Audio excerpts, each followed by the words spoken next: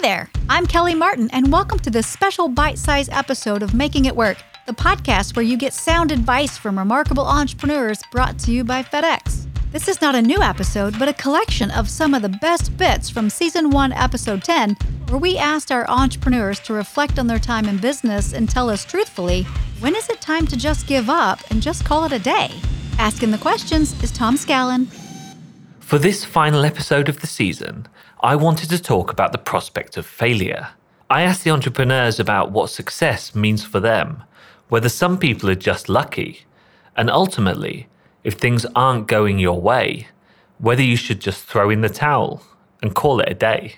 I think it's also good advice to think about giving up. You know, you get trained, and most of the things that you listen to are just keep the blinders on, keep looking straight forward, don't think about the pitfalls, don't think about the bad.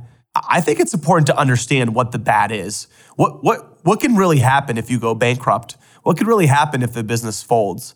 I think understanding and recognizing your fears only helps you as you're trying to grow. My advice to keep going will probably resonate to someone who's a new entrepreneur, because only 3 years ago is when I was starting my business. And I've had those moments where I wanted to give up. I think we all have those moments. And you do have to keep pushing, keep trying, keep believing in what you have, keep believing in your brand. If you don't, trust me, nobody else will. Just if you're an entrepreneur and you want to go out and do it and you got the guts, go for it. If you fail, it'll be hard, but, dust yourself off and keep trying, because failure is just part of the journey. Trust me, I failed quite a bit. So go get it. Given the fact that 9 out of 10 startups fail, for many people, you should just give up at some point, because if you know in your gut that there isn't market there and you're just kind of like dragging your baby along on a dirt path and making it suffer, then maybe it is better to pull the plug sooner.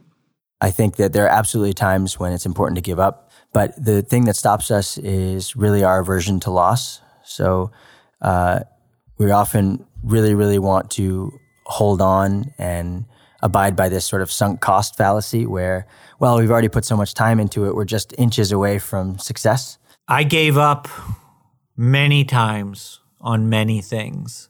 There's a time to quit. There's a time to hang it up and say it's a loser. I think being able to do that is a key to success as well. It's not how many times you fall, it's how many times you get back up. Well, in every business, no matter who they are, whether they're most successful, all have the dark times. And it's really a fight or flight. And I think that's where you have to decide, yourself. Am I built to be in that position? Can I handle that? If you believe in your product, and even if it's you're buying product and reselling it, you've got to love what you're doing. If you stop having fun doing it, just stop. Go find something else to do. It's like when you go to the gym, you're self-conscious about people watching you lift. No one's looking at you, So, really, so if it's not working, you feel like it's not working, you stop, especially when you stop having fun. Where you learn about failure, I think, is in the relationships that you build with other founders, with other within the startup community, because it's a vulnerable place to be, to say, I failed here and this is what I learned, but we'll talk about failure. Yeah. And you can actually, and it's a much more meaningful conversation too, because you're applying it to like your current needs. I could have quit before I ever got started. And I could have taken, at that point in time, the $25,000 I used to buy inventory and thrown that in the trash. That wasn't a huge loss for me at that point in time. But it still would have hurt. It would have hurt my ego. It would have hurt everything I thought of who I was. And you have to believe in what you're doing so much that you can drag yourself out of your bed and you can show up and face your employees and you can help them get the job done. And that is hard. That is not an easy task for any human being. That's it for this bite-sized episode. If you don't want to miss out on new ones, be sure to subscribe. And if you're enjoying what we're doing here at Making It Work, why not give us a rating and review? We read them all.